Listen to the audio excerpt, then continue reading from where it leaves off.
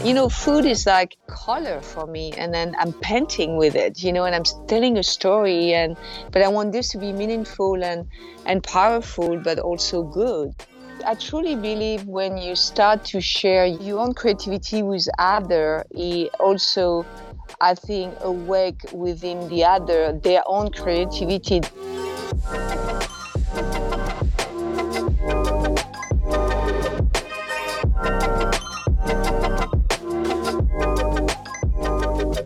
Hey there, I'm Katina, one of the co-founders of Daydreamers, and you're listening to the Unproductive Podcast, a weekly chat where we pick the brains of creatives, entrepreneurs, thinkers, and tinkerers, all of whom have approached life differently. Together, we're redefining how we spend our free time in a world that's hyper-focused on efficiency at the expense of, well, everything else. We'll dig into the habits, mindsets, and experiences of some of the most creative minds in our world today, so we can all spend a little less time scrolling and a little more time dreaming. Let's get started.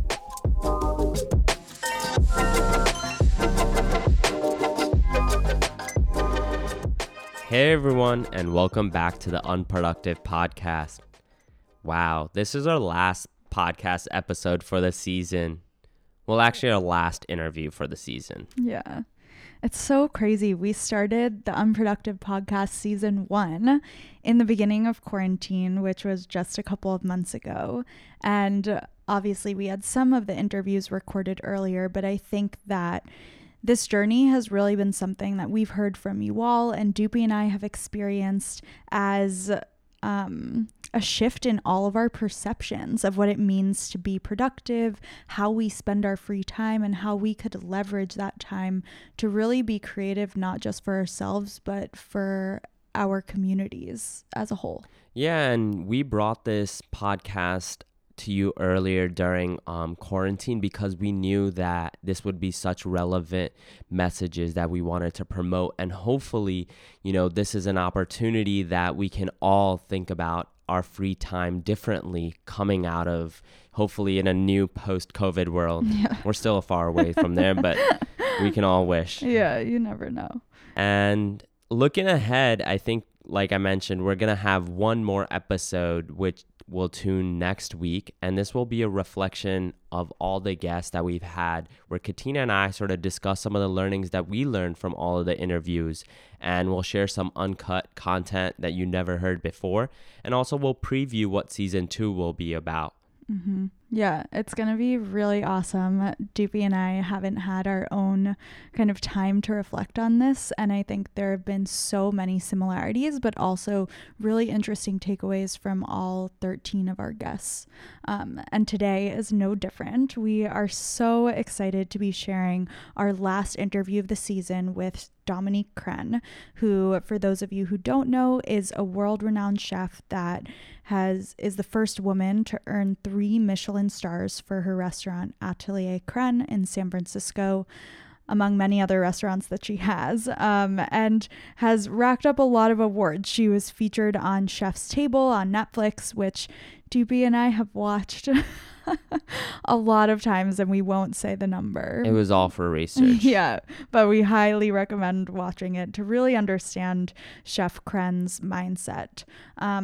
But I think in this conversation, you'll see that Dominique isn't motivated by recognition or earning awards, although she has many of them, but she truly has created a platform that's centered on creativity and building community and using that all to inspire us to be more conscious about how we spend our time and energy. And most importantly, I think what Doopy and I really connect with Chef Crenn on is that she is so focused on making our world a better place, and her way of doing so is kind of bringing sustainability to the forefront of all of our understanding and really helping us see that our food is the way to live a happier, healthier, and longer life. And if we all get creative about what that looks like, then we could make positive change in the world. Yeah, this is a great episode. I think Chef Crenn, like Katina mentioned, is doing a great job with activism and creating social change for our world. And with that, we wanted to share such an appropriate review that we received from username Hey Change. Perfect for this one, right? Yeah. And it's titled What the World Needs. The message and the mission behind this podcast is so spot on. And what we really need in the world today is less productivity and more creativity. And making that transition, I'm sure we will be able to build towards a much more sane, healthy, and sustainable future. I love the dynamic of the host duo as well as the guests they are bringing on. This is definitely a new added favorite to my library. Thanks so much, Hey Change. And even though that this will be the last time we're reading a review for season 1, we would love to continue hearing your thoughts throughout the next few weeks. It really means a ton to us. Yeah. And also, I think it's such an important reminder that when we unlock our own creativity, we not only impact ourselves, but we impact the entire world. So I think even in just sharing those reflections through a review or sharing this podcast with a friend, we're able to make those small changes in our everyday lives. Let's get started.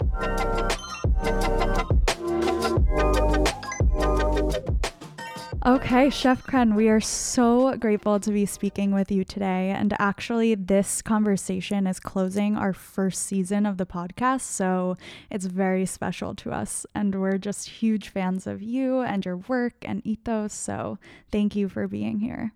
Well, thank you for having me. It's such an honor. I'm so grateful that I can speak with you guys. Thank you. Of course. Yeah. And before we dive into our questions, we also, Doopy and I lived in San Francisco for a couple of years, and we just moved back to New York. And we lived down the block from Atelier Crenn. Yeah, we were lucky enough to visit before we came back. Awesome.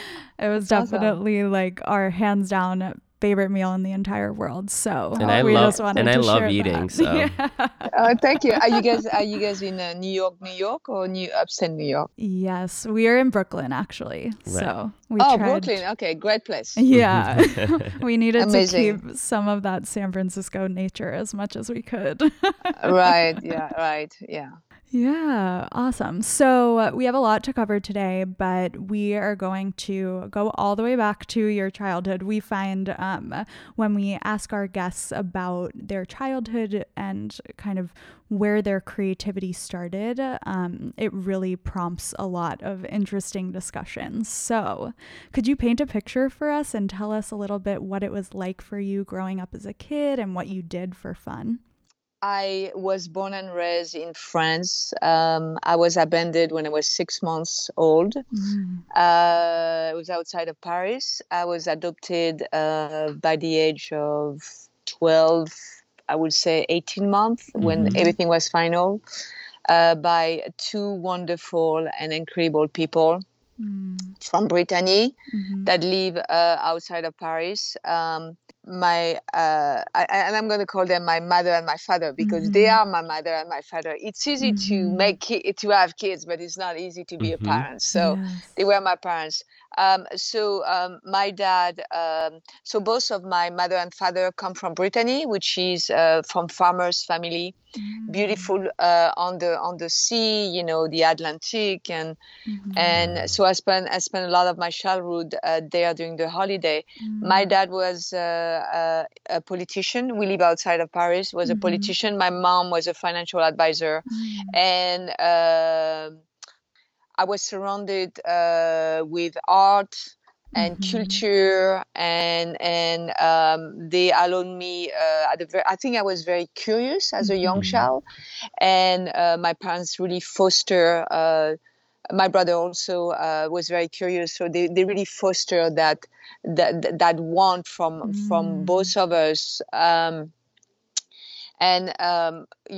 think it's also, to put in a context, it's like two French people that suddenly adopt. They adopt my brother first, and then they adopt me. Dark hair, dark skin. And they have no idea where I come from. I know they know I was born in France, but and then at that time, it was they wanted to give love to children, and I think that's probably give me a sense of who I am today, for sure, very powerful. But I think they understood that they were very open about more than maybe, you know, they wanted us to be free to ask anything that we wanted to ask. So, but so, you know, so with that, you know, my dad was one of the youngest, I think the youngest young men that went to the resistance in the Second World War. Wow. So he was a very good friend with the General de Gaulle, and so all the story of France, I mean, he knew. I mean, that was a part of my childhood also. Art was very big. My dad was also a painter, and culture. You know, being able to open to other things that is not conventional things around you, but being able to be open about other culture or about other religions. That's the way that I grew up. So I was a very happy young little girl. I knew what I want at a young age. But I was a very good student too. Not my brother, not really, but I was. So it seems like growing up, you know, creativity was really fostered in your childhood. I think just the picture you're painting about your father being a politician, but also painting in his free time.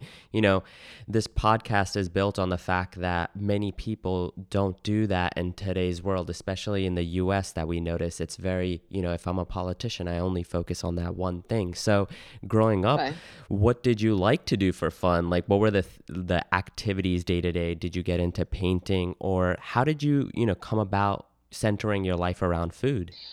Oh, yeah. Well, so food was, you know, obviously food is a part of the French culture, but my dad, you know, we used to go to amazing restaurants. My mom is an amazing chef. Going to Brittany, you know, surrounding around the farm. I didn't want to go, like my friends were going to south of France or like during, you know, winter skiing and all that. I wanted to be out at the farm, literally pick up potato at my uncle's farm. But growing up is playing soccer. I was such a tomboy. Soccer. I was soccer. I play handball, but you guys don't have handball in America. It's kind of a play. It's like it's playing basketball, but it's like on the soccer field. It's really interesting. Wow. Yeah, it's pretty intense. And I also did some practice judo for 12 years. What a lot of people don't know that I was also a classical dancer. Oh, wow. Yeah, and I didn't wanted to follow up with that because I didn't like my teacher. She was very strict, and I was just being goofy, and I wanted to dance, and obviously there is rules that needed to be followed, so didn't sit well with me. A lot of music, art, a lot of theater, and a lot of travel. I would say that I was popular with my friend, yet I was kind of a loner because I've been curious of everything through my life. I'm still very curious today. So, because I think curiosity, I think enhance you imagination to find new ways of doing things. I don't look at life. I don't look at life black and white. I look at life with nuances that can be new nuances. We just have to think about it, and we have to find that. But no, happy childhood. What I was listening from, I don't know, Charles Aznavour, Jacques Brel, Nina Simone, a lot of jazz at home. But I love Kiss. I love the Bee Gees. I love ABBA. And classical music. I play music. I play flute and piano.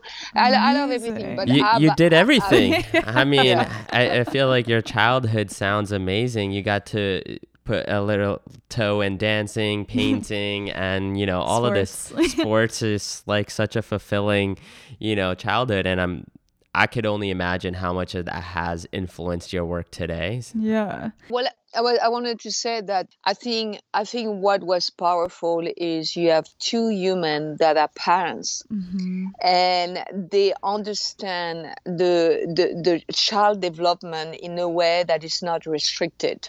Even if there is obviously rules to follow as a child, of course, but allow them to be able to find their own creativity on trying whatever attract them, and not put the pressure on the child of you have to do this, you have to do that, instead of like, okay, what is speaking to you, Dom? What do you want to do? Right. And I think that's very I think this is a very important part of teaching your child. You know, everybody knows between 0 and 6, this is where everything happened. And then after that, so setting up, you know, the stage for me to be successful was for them to setting up the stage to giving me and allow me as much as creativity that I wanted, and I thought that's pretty amazing, you know. Yeah, that's so lucky, and also something that I think a lot of us don't necessarily get to experience. So I think being able to kind of share that is really important for people, you know, who are listening to this, and also who see what you do to allow their children and even themselves just to explore that curiosity. Right, totally, yes. So I guess for me, what that brings up that I heard you say is you also were really good in school. And what we've heard a lot of our guests talk about is almost this juxtaposition of like being in these academic environments and then also being really creative, like following the rules and not following the rules. And I think from what we have kind of researched about you is that you went to school for economics and got a master's. So tell us a little bit about that experience and how you kind of cultivated that curiosity while also, you know, following this path. You know, the thing is, it's pretty interesting. So I have a photographic memories. Like I can and it's not about me studying like crazy. It's about me really focusing on a short period of time of things that obviously knew that matter at school, and that allow me to literally be good. It's not like, believe me, I was not studying 8 hours a day. No way. Totally. But also allowing. I'm jealous, you know, Chef Crenn. Yeah, I know. No, it's true. But I was lucky with that, and I think I was lucky to like I was terrible in math. And somehow when I passed my bachelor, I used to get like 2 or 3 at one point, and then suddenly I started to realize that I needed to gauge and take risk also sometimes of things that I think that I needed to learn, and this is where I focus. And then when I finally had the final exam, I went to 11 or 12 out of 20, so that was like really good. I hated math. I hated mathematics. I just don't. I feel that. But yeah, I think I was very lucky, but I was also very curious, so that helped me to, I think, learn in a different way that perhaps other people were learning. But remember, I'm very creative. I'm so ADD, and I needed to really work with myself and really understanding the focus on where I wanted to eat, you know. So, you know, I've never took medication in my life. I never, you know, so maybe I got lucky. I don't know. No, I mean, it's really interesting when you're able to focus deeply and then also kind of fulfill those other curiosities. It's kind of crazy where your life takes you. But I guess that leads us to, so what happened? Where did it lead you? Yeah. Now you have this bachelor's degree in economics, and then you ultimately got a master's. How did you take the leap, or why did you take the leap and pursue, I guess, this curiosity in food, or when did that come about? Well, I felt a bit limited in France. Mm-hmm. I remember I took this, it was a test, and it was about just some type of dissertation, like something like you need to write, like they're asking you, and it's a test. And it was about how rural area could become a spot where you could also become more economically successful. And I remember I wrote about, it was like about 6-7 page of it, just things were pouring out of my head. And I got an amazing grade on this, and my teacher was like, wow, this is amazing. It's like, you think about everything, and I'm like, okay, can I go out there and just do this? And it's like, well done, you're young, you're too young, you got to pay you due, very bureaucratic way of thinking in France. And I was like, no, this is not, what I wanted to do. So I obviously I was very much in love with California, watching, you're going to laugh, I was watching Starkey and Hutch, that TV show. Yes. And all those stories, and I like Los Angeles, California, whatever, it's like, and then it's like, okay, I can do anything I want there. So I came there, and then I also love food, and I'm like, okay, maybe I should think about food. And then I understood at a very young age, food is language. It's also a platform that you can use. Even I always felt food was an art form. And I know a lot of people were not thinking this way, but I was. So, and I'm like, okay, let's do this. And so this is where everything started. So if you couldn't tell, Dominique never let the rules hold her back. She continued instead to let her curiosity lead her, all the way to San Francisco, California.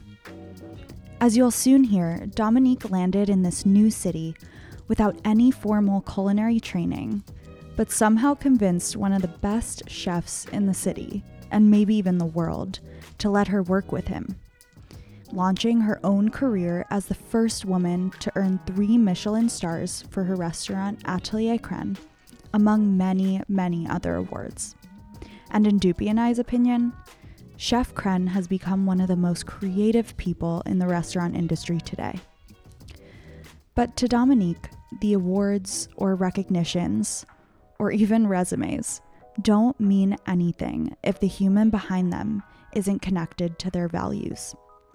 Let's hear how Dominique still lets her curiosity lead and continues to bend the rules for good.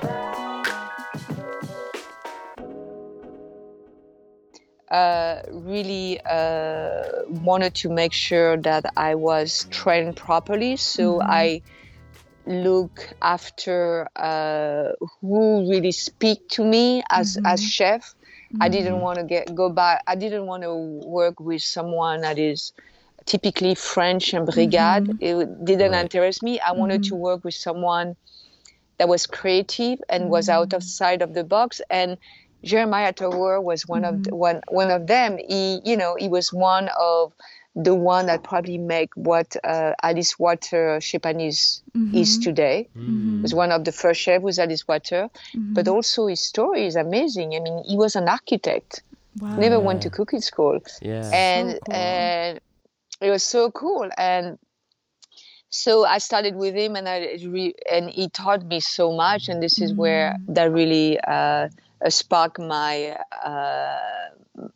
curiosity, but also my love for food and the food business. But I knew that I will use it in a way that will be inspiring, and also a place where I can change things that needs to be changed, and also so that's where I started. And food is like, it's like, those vegetables, it's like color for me, and then I'm painting with it, and I'm telling a story, but I want this to be meaningful and powerful, but also good, That's so beautiful. I think it's really interesting because the way you're describing it, you're that like readiness to just get out in the world is something that I think a lot of people have when they're young, but it starts to fade, that confidence and ability to go out there. So where do you cultivate that? Like, how did you just all of a sudden be like, all right, I'm moving to the US, I'm going to ask this person and I'm going to learn from them, and I am going to go into this field that I've been passionate about but don't necessarily have any training in? Well, I think it's about, the curiosity's been there. So it's not, it is really find within yourself this confidence that you can go out there and not afraid to ask, not afraid to, but really find yourself, what make you tick, what makes you happy, what do you want to learn?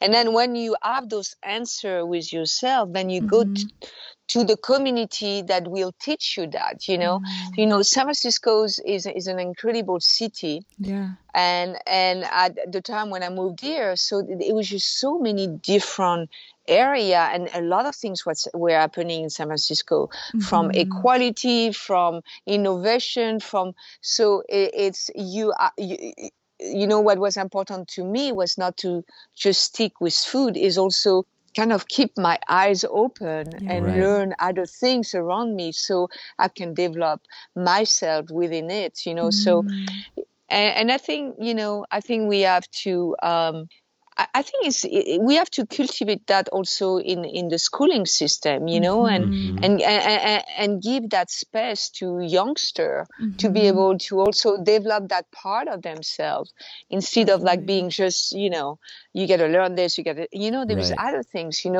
creativity is such an important part of a human development, but sometimes it get crushed down, and then and then you become a robot, and you don't think for yourself, but that's another discussion, No, You're speaking our language. Exactly. I was gonna say, like, something we say at Daydreamers is, create humans, not robots, and we often hear that from our podcast guests as well. And similar to your childhood, sometimes you're told in your childhood that you shouldn't do something and you should focus on something that you're good at and go all the way. And in the US, I think it's also, and maybe around the world, it's told how to go from point A to point F and not take all the squiggly lines in between, because creativity is disruptive, but that disruptivity is exactly what leads to like innovation and discovery. But in the schooling system, there's not a lot of space for that now. So it's fortunate that it was cultivated so well in your childhood, and we see that in your life now as well. And then bringing that all back, you came in as an outsider towards this industry, and you decided to go be mentored potentially by the chef that was also an outsider, like you said, an architect. So I think it really showcases that the barriers should be limited as much as possible so people can go after their curiosity. So I love what you said. Right. Yeah. And I think that's important also, because when you do this, it also gives you a better sense of humanity and how to look at the world in a more equal way, and understanding others that perhaps are not in your community sometime, And I think that's very important. And I think what's happening now with everything that's happening in the world, we need that part of humanity with any CEO or anything, needs to happen. Totally. I mean, I talked to some of those, innovator or tech people. They have no sense of humanity. They have no sense of social interaction. Yeah. And this is so crucial nowadays because of the world, and the world is the way it is. And we need that skill. It's much more important. That skill is so much more important now. But I thought that was one of the most important skills since the beginning of time, to just, then just like, oh, I know how to cook. I don't care if you know how to cook. I can't teach you that. But I can't teach you how to be a good human and to have humanity in your heart. So I think this is something that needs to be, a foster in the school system. I believe that, and even at home, parents need to understand that too. Totally. We couldn't agree with you more. And I think, something that really stuck out to me personally when we were preparing for this conversation was that something that often comes up in your bio is that you are a really great leader. You kind of cultivate this workplace where you're not yelling and you talk to your guests and things of that nature. But ultimately, that just comes down to being a human, right? Which should be, everyone should exist in that way. But I guess when you kind of entered this restaurant world and started to open your own space, what were some of the values that you wanted to bring to that first restaurant or kind of put out into the world?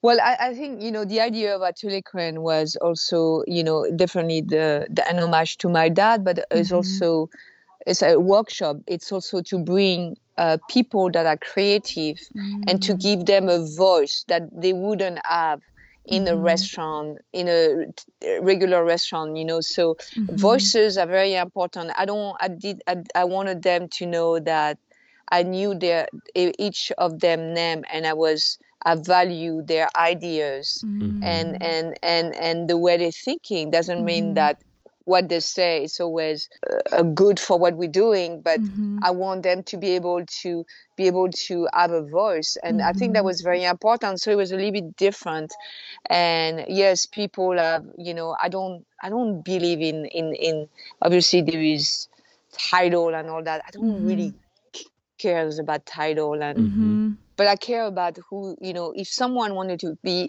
here and want to create this community, in this restaurant and create, this beautiful atmosphere. But the number one thing was about giving each other a voice, but each other needed to respect the others also and understand that, and maybe come out of your comfort zone. And perhaps in the past you work in kitchen where you get beat up and it's hard, it can damage you a lot. And suddenly you see someone that's loving you and giving you a like. So, it's not easy to go from that space to the other space, but that was very important to me. So for me, it was like, everybody is welcome here. I do not, first of all, I do not look at resume. I hate resume. Right. Resume is it's one thing. I just throw out the resume, sit down with them, look at them in the eyes, and not talk about food. It's tell me who you are. Who are you? What is your value? And that's more interesting to me. And then we do the work, we do the work together. I'm still learning today, so, but be the leader that you want to be. I might be the leader of my team, but each of my team member is a leader also. That's what happened.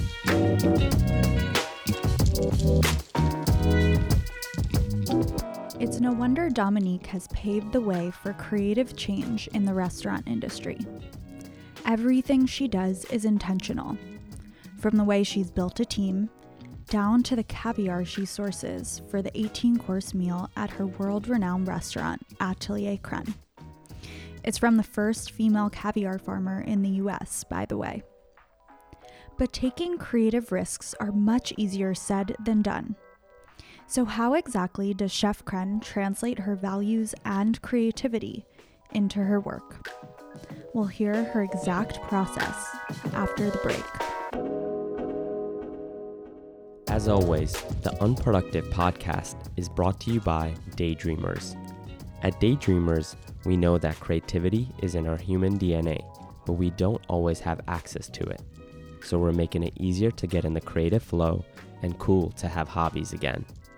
But the Unproductive Podcast is just one way to connect with us. As our first season wraps up, be sure to join the DD crew in other ways. We have a ton of tricks up our sleeves, from new product launches to texting with DDHQ. So look out for our latest announcements on Instagram at DaydreamerSpace or on our brand new website at daydreamerspace.com. Let's get it.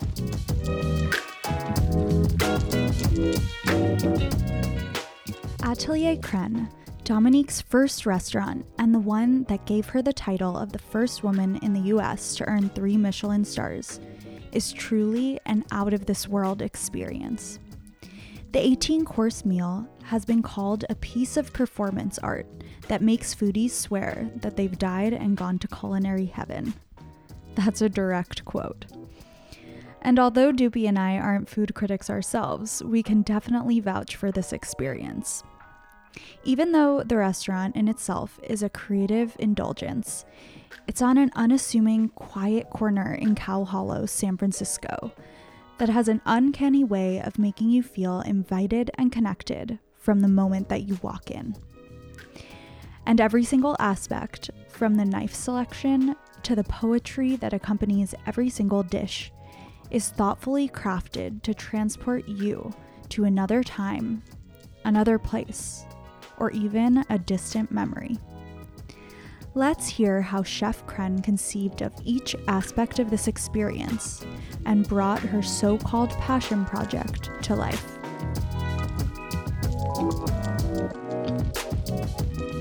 Once again, is to look at thing not being singular. I'm not going to look at the restaurant and then do food and do a menu. I want to understand also the bigger picture.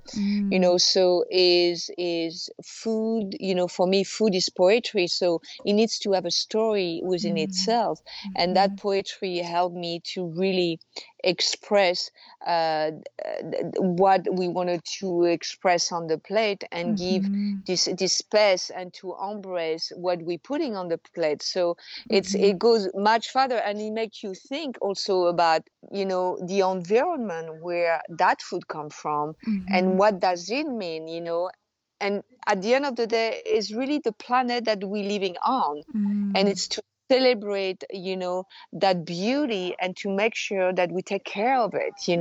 So it just kind of tell the story about these things that is in front of us, that as human we're taking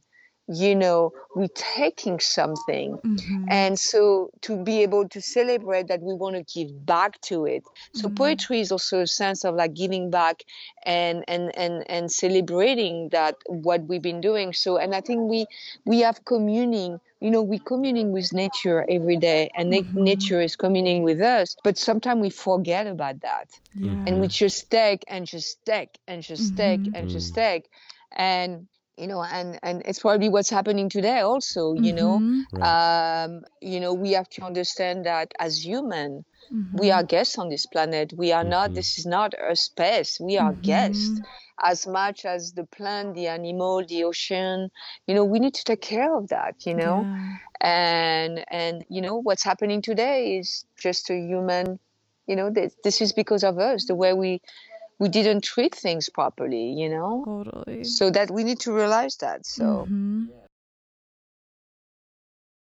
But what you do is taking all of these experiences that are on a human level that exist for everyone, and then putting them on a piece of plate. So I'm very curious, like, how do you do that? Take us inside your mind, or like what goes through, here's an experience that I want someone to feel, and the way I want to communicate it is through this plate of food, or it might be a glass of champagne or something like that. Doesn't come across for the most normal people. Katina will eat a bowl of bulgur and hummus every day, That's true. That's good. I don't know. I think it's definitely connected with experiences and memories, and try to recreate it, this sense of time and place through the food. I mean, a lot of my dishes are definitely, a lot of memories from Brittany, and San Francisco is very similar. But like, I just want. It's not just about eating the food; it's about the sea and the feeling of it and the sensation. I also create dishes. I can go through walk through a museum for like hours and create, like, feeling something about it, and then suddenly things came to my head. We were, Jean-Christophe and I, we were in Paris. Jean-Christophe is my R&D director. In January this year. That was the last time I traveled. We know. Yeah.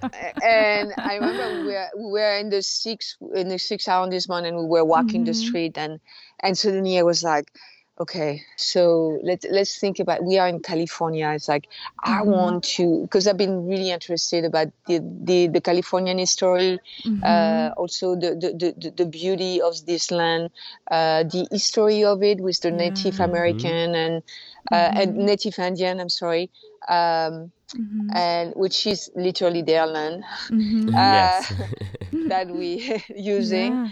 And then, what is this sense of like when I come here, it's like when I go to the beach and all, what is California? And the first thing that came to me, I don't know if you know, but at California there is a lot of alliums, a lot of onions, radish flowers, all of that. Yeah, allium is Wow, everywhere. I didn't know that. And garlic, like all that thing. Yeah, not the regular but like this, that allium, literally alliums. Wow. And and I was so, and I wanted to, and grain was also very predominant. So we created, like it's like, so we are talking, okay, let's create a dish that is called California. So that's why we're creating. So just to celebrate, where we are.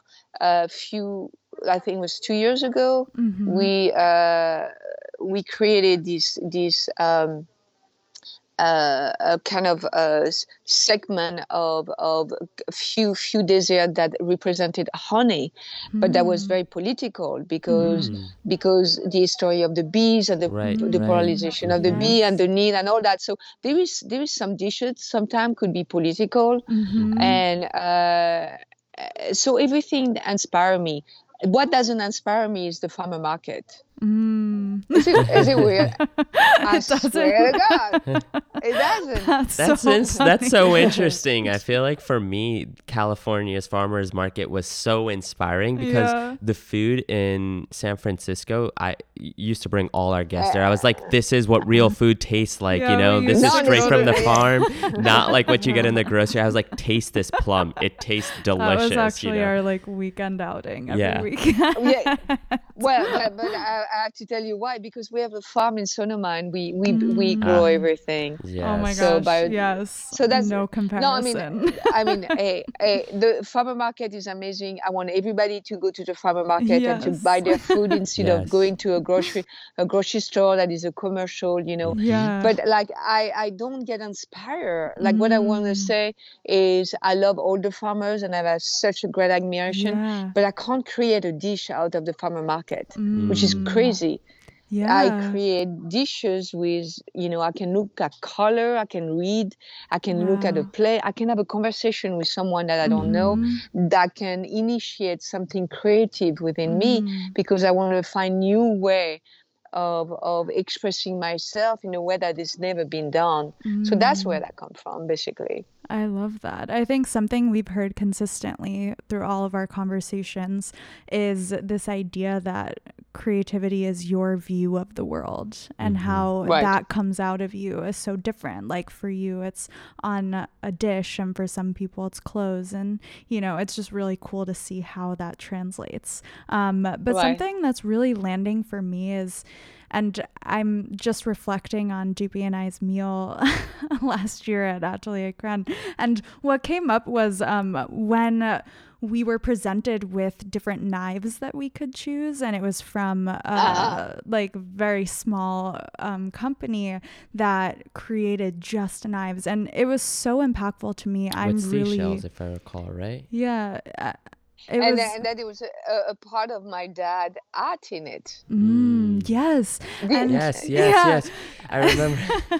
We're just, Doopy and I are looking at each this other. This is the amazing part of food to me, is the memories it could trigger to you. And that was, walking away from that meal that evening was one of the best meals for us, because it triggered so many different memories that Katina and I had independently, but also had together. Right. But also what I understood, what I understand also. So if I present you with something that speak to me and is my memory and my experiences, I'm sharing myself with you. And what happened often when, it needs to be transparent and authentic. And what happened is it will trigger something in you that maybe doesn't have anything to do with me, but something that perhaps trigger you. And that's something that if I do that, I know that we're doing something right. Yes. Because, I remember like a few years ago, I was serving these dishes. This dish was called grain and seed. You might add it, but like it was a different version. And this woman was, I think, on one of table 2. And then the server was like, this woman want to talk to you. I went to the table and she was like literally crying. I'm like, oh my gosh. are you okay? And she's like, she say, I'm Russian. And what I just ate, it's like I've never had that, but like trigger something within my childhood. And she started to tell me about her grandmother, and I was like, oh my God. Yeah. So cool. I think I truly believe when you start to share your own creativity with other, it also, I think, awake within the other their own creativity that can be also very rich. I think it's very rich. And I think that's what I want the world to be. We need to share, to engage and to do those things, because I think you got to go through life and be curious, always be curious. And it's so powerful and so rich. Yes. And I think if we do that and everybody do that, the world will be such a better world. We've heard about Dominique's journey to becoming one of the most highly respected chefs in the entire world. But she's never lost her ability to stay grounded to her purpose, which is to help humans be more conscious of our choices, especially as they relate to our own health and the health of our planet. Dominique's entire being centers around creativity, connection, and consciousness, and most importantly, letting her curiosity lead all of her life choices. But not all of her life has been full of choice. Right now, she's navigating running 3 restaurants during a global health and economic crisis, and recently overcame a tough battle with breast cancer. But throughout all the highs and lows and in between moments, Dominique has relied deeply on her positivity, honesty, and vulnerability, and most importantly, allowing her creativity to be a mirror for others. But how exactly does she balance that big personal mission while feeding her own creativity and taking care of the day-to-day of 3 of the most highly regarded restaurants in the world? Let's hear how she does it.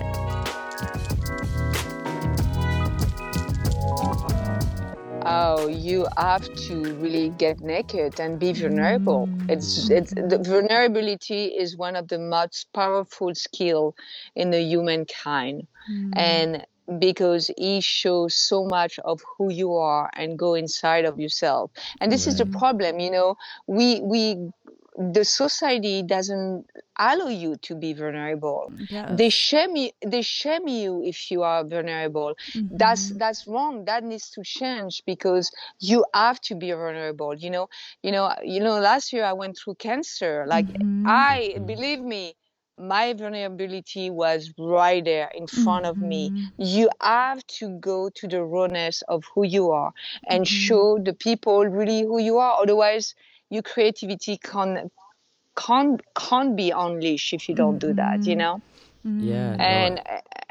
And I think being vulnerable is so sexy and so powerful. I love it.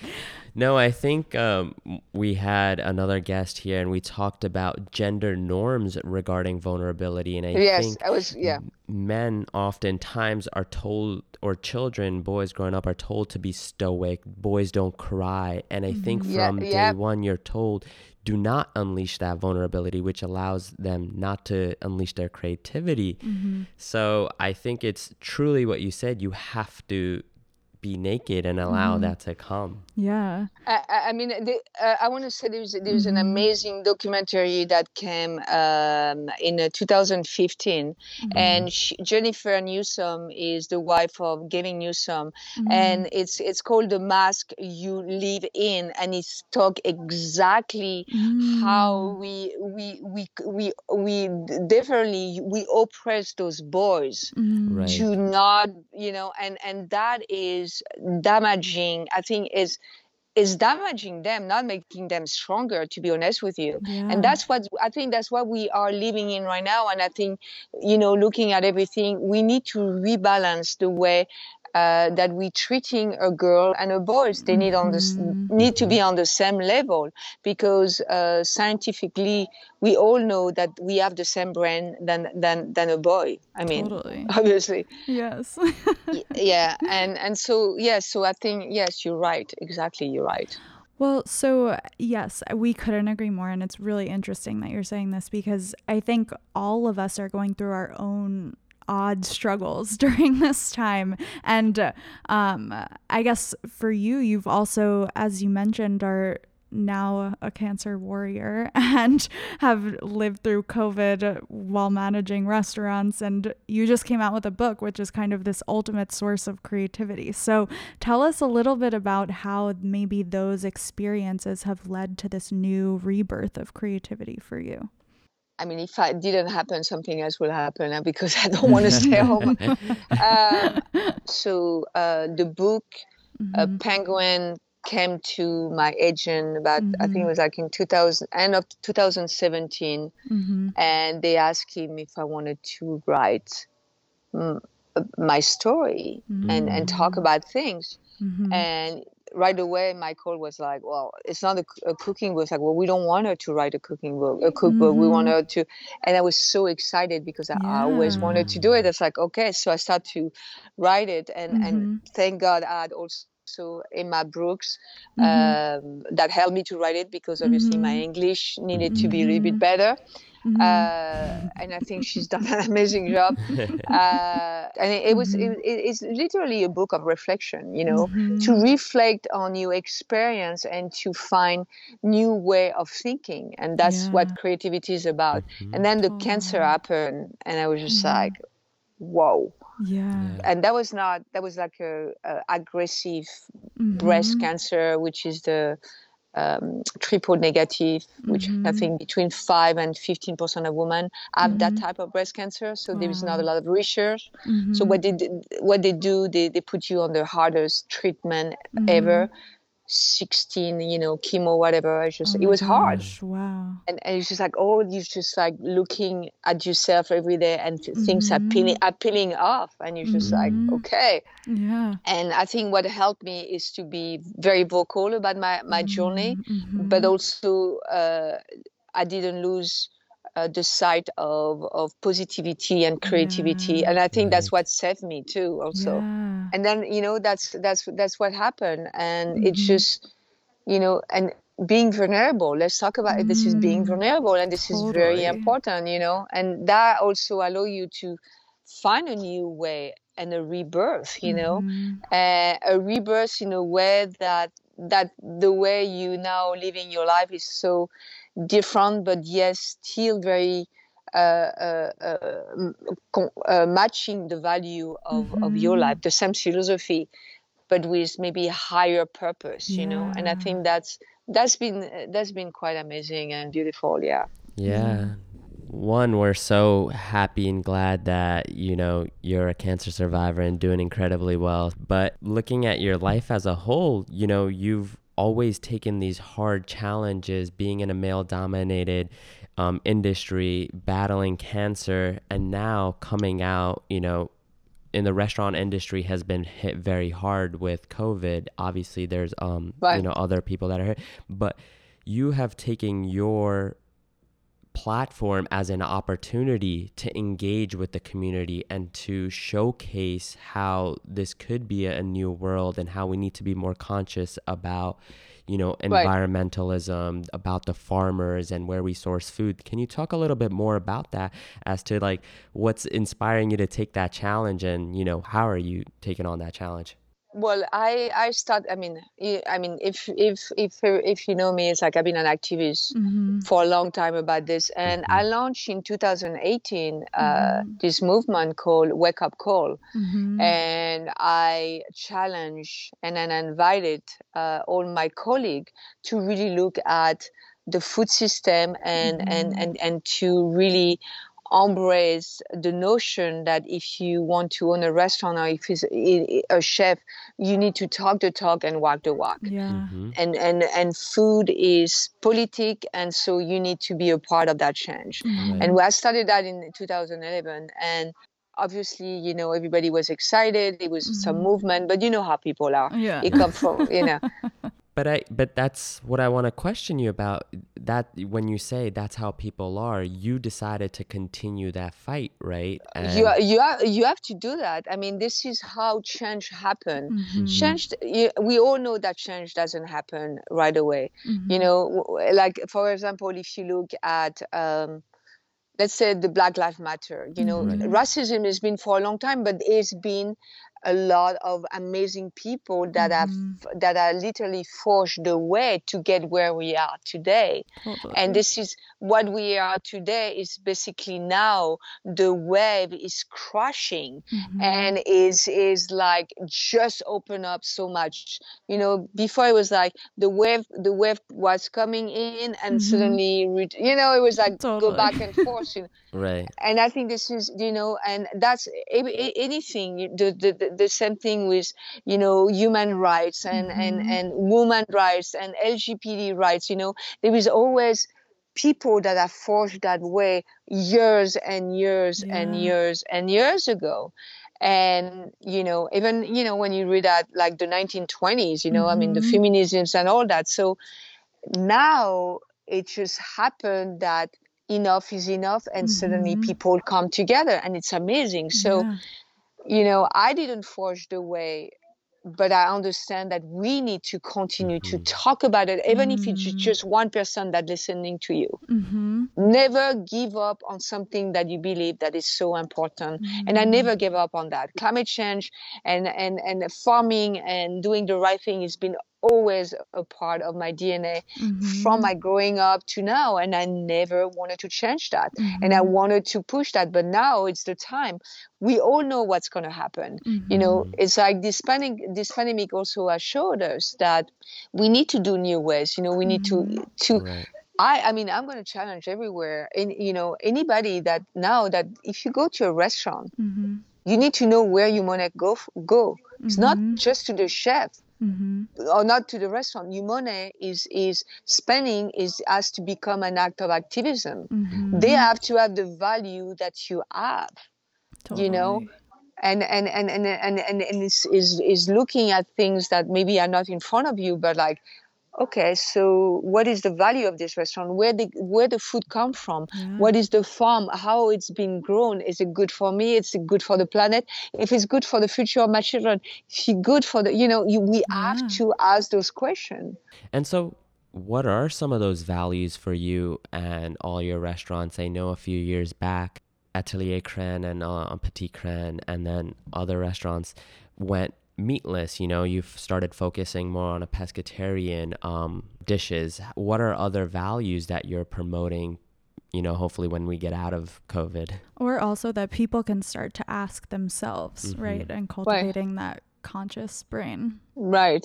So Petit Crenn was open as a pescatarian only. I did never advertise that, and no one's talked. But I was just it was, and that was in 2015, and I did that really on purpose because I was fighting literally the factory meat industry.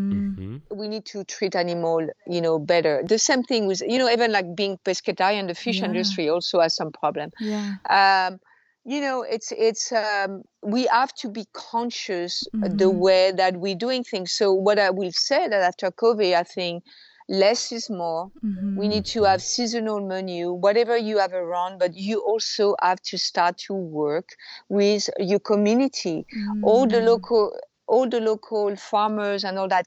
Get in touch with them engage, make your community work again, because that's how we're going to get out of this crisis. We have to work within a community where we are, and when we get strong, then interact with other community, and I think that's how we're going to rebuild America and the world. Then I believe in world trade, so we're going to have to do that. But when it comes to food, especially in California, work with the people around you. And it's easy. Do you want to buy a tomato that is not in season? Or maybe you can okay, tomato are not in season. And it's in front of me. I was like, oh, well, maybe I should use that vegetable. Maybe I should use that vegetable that is in season. And maybe let's be creative. It's being creative, but conscious and thoughtful. And I guarantee you, if we do that, things are gonna be changing, because it's like then you do rotation. Then you allow the planet to really rotate and being able to breathe and not being forced to do something over and over again. That's taking a lot of the energy, but also a lot of beauty, That lands so well with me. I think you're hitting on so many things about society as a pendulum. And for us, we think that society has become too technologically focused and more about productivity and efficiency. And at Daydreamers, we're focusing on bringing that back to sort of the analog era, where you think about creativity and the messiness and the squiggly lines. And then, from a food perspective, one thing that was really inspiring for me was eating local, like you said, and figuring out, going heirloom, to the farmers, right? Like heirloom tomatoes would taste delicious during this season, and I would look forward to that season. And then I knew that root vegetables were my winter thing, and that's what my body would crave. But we've gotten so used to having all of this, everything accessible to us with global trade and all what we're talking about. So I think, people are starting to realize that we need to swing that pendulum back. Well, I think it's the notion of living in a world of convenience, and everything is attainable. You just call and you get it. Well, let's go back to a place where we live in a world of things that are in front of us, but they are what is in season, and take the convenience out. And if there is something that you want is not available, make the effort to maybe start to get things that are available. This notion of convenience, it's just driving me crazy. And unfortunately, it's not that long ago. I think the industrialization of food in the 50s, I created all that. And then we lose the sense of really who we are and what we need. Is we have culture and we're killing the culture. I was doing some research about, because I've been writing on something before the pandemic, writing on an idea about food desert and food history and food injustice. And it's so funny because I found a lot of information about African American food culture, which was probably one of the best in America up to the 1950 and the 1960. And what happened, those big chains like Mac, whatever the name is, and In, whatever, and Burger, McDonald's whatever, and In-N-Out. Yeah. I love that you don't even know them, because you don't even want to use their names promoted. And the SBA loan was also a part of funding those people. And they came to this idea of we're going to go to those community and we're going to bring new things and you can be an entrepreneur. But what they did, they took out the culture of food, of what food was about, and they brought this food in those community, and they took out everything. So what happened today? It's interesting. It's very connected, very much connected to the pandemic. The people that were more affected is the African American community for health reason, and the Latino community also for health reason, because they were not fed properly. So food is also a part of something that we need to understand. We need good food to be able to develop and healthy world. Do not give, suddenly you take vegetable out, of the school. Don't give them, I don't know. There is a White House, I think, here. Like there's a president that,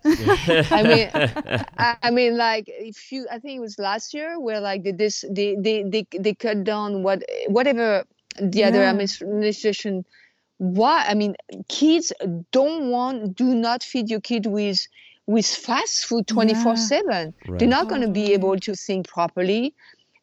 But also then you realize that the idea of those company, food is also a way to suppress people and the way they're thinking. But it goes back to history of what king used to do.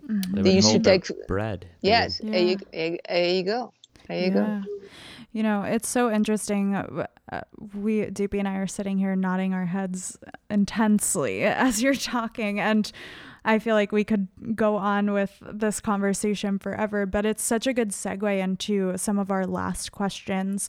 And really the purpose of this podcast is to help people go back to that time when we were slowed down, when we were connected to our food and our communities and our own creativity within us. And our culture has become so about busyness and convenience, as you said. So we use the word unproductive, which is the name of this podcast. And we believe that moments of brilliance and creativity come from being unproductive. So could you share a little bit about what you do in your free time or those slow moments to stay inspired? I love during my free time. I love my my fiance. My ex-partner and I had two kids, and she's the primary parents, and Olivia and Charlotte. So I try to spend time. Right now they're at the farm, and I try to spend time with them. Beautiful little kids, 6 years old. Pretty amazing. Yeah. And like when you talk about creativity, we literally let them be free. I mean, there is rules, but and that to us is beautiful. Like children like Olivia and Charlotte are so unrestricted in their childhood, and at that point in their lives, they're allowed to be so creative and playful. So I want to ask you, when do you feel like you were the most creative and playful in your life, and how do you channel that into your life now? Or even this idea of like being a child. Maybe it's with your kids. I like to say that I'm trying to be always creative, but I think in moment of looking at sometimes despair in the world that allow me to really find a space within myself where I can bring positivity into this world. And that's where I think I'm the most creative person. I love that. I think it's also things, that also touch you personally, that can also channel a lot of things that can come out. And I want beauty to come out of me, and I want to be inspired and inspire others. So that's what happened. That's so beautifully put. So beautiful, and something I think we can all try to tap into now while things might seem bleak or dark as they're going on in the world today. We can try to find beauty in that. Well, Chef Crenn, this was an amazing conversation with you, and we're so grateful to have you on. This was the last episode in our season as well, and we couldn't imagine doing it with anyone else besides you, so thank you. Yeah, thank you so much. No, you're welcome. You're welcome. Thank you for having me, and hopefully we talk later, okay? Yes. Au revoir.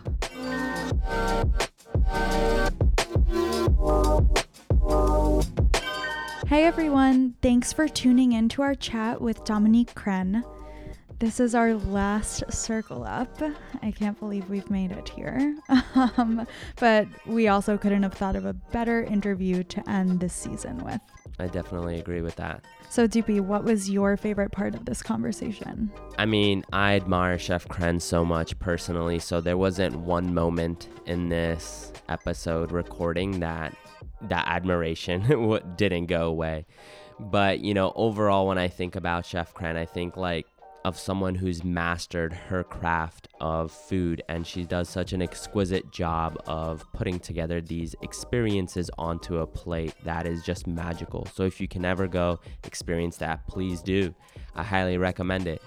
But what she does even further is to elevate that experience and think about every single component, about the nutritional value as to what people are putting in their bodies and why it's important to think about like our food system. And then she thinks about the local economies, how we can support the farmers and, you know, make sure the biodiversity of our planet continues to expand and not be, you know, taken away by just monocrops or focusing on cattle that is like really ruining the most amount of land that we have. So I think that's amazing that she thinks about every facet of your meal, whether it from the food it comes to the way you're going to feel when you walk away. And that to me is a definition of creativity and how it continues to expand. And yeah, it was amazing to be able to see that. Yeah, I love that. I think being able to talk to her and kind of pair that with our own personal experience of her work was really amazing. I don't think we've been able to do that before. So it's kind of hearing her thought process behind everything and then also having experienced it separately ourselves was really cool. Right. Yeah. So what was your favorite part? I think Chef Crenn is just such an inspiration to creating a platform and, you know, a business truly that's centered on values. And I think we've experienced this in creating Daydreamers and this podcast, but sticking to your values is really hard, especially when the easier route is to kind of just be accepted by everyone quickly. Yeah. And I think that Chef Crenn, whether it's from her hiring practices that are very non-traditional to kind of even the way she's led her own career, I think she's always tapped into what's right for her and what is going to have the biggest impact in the world. And that is something that's just a really good reminder for all of us that it's possible. And as long as you stay tapped into what those values are and keep pushing forward, then you can create massive change. Yeah, I think you're spot on there. Even from the fact of moving from France to San Francisco to start Atelier Crenn, she decided that she wanted to convey a message, and the best way to do that was to, you know, begin a restaurant with a different means, you know. So I think sticking to your guns in the matter of adversity and knowing that you hold yourself up to that standard is so important in order to tap into your creativity and continue to expand on it. Yeah, I love that. And as a quick reminder, we're going to have one last short episode between Katina and I airing next week, and this will be a reflection of all of the guests we've had on season 1, and we'll share a little bit more inside content that we haven't before and an exclusive in terms of what's headed your way with season 2. But until then, don't forget to rate and review us on Apple Podcasts. This simply helps more people find the podcast and get inspired to live creative lives and get cool, interesting guests for season 2 to share their stories with y'all. Until then, keep creating and show us how you're being a leisurist by tagging us on Instagram at Daydreamer Space. Thanks, everyone. Talk to you next week.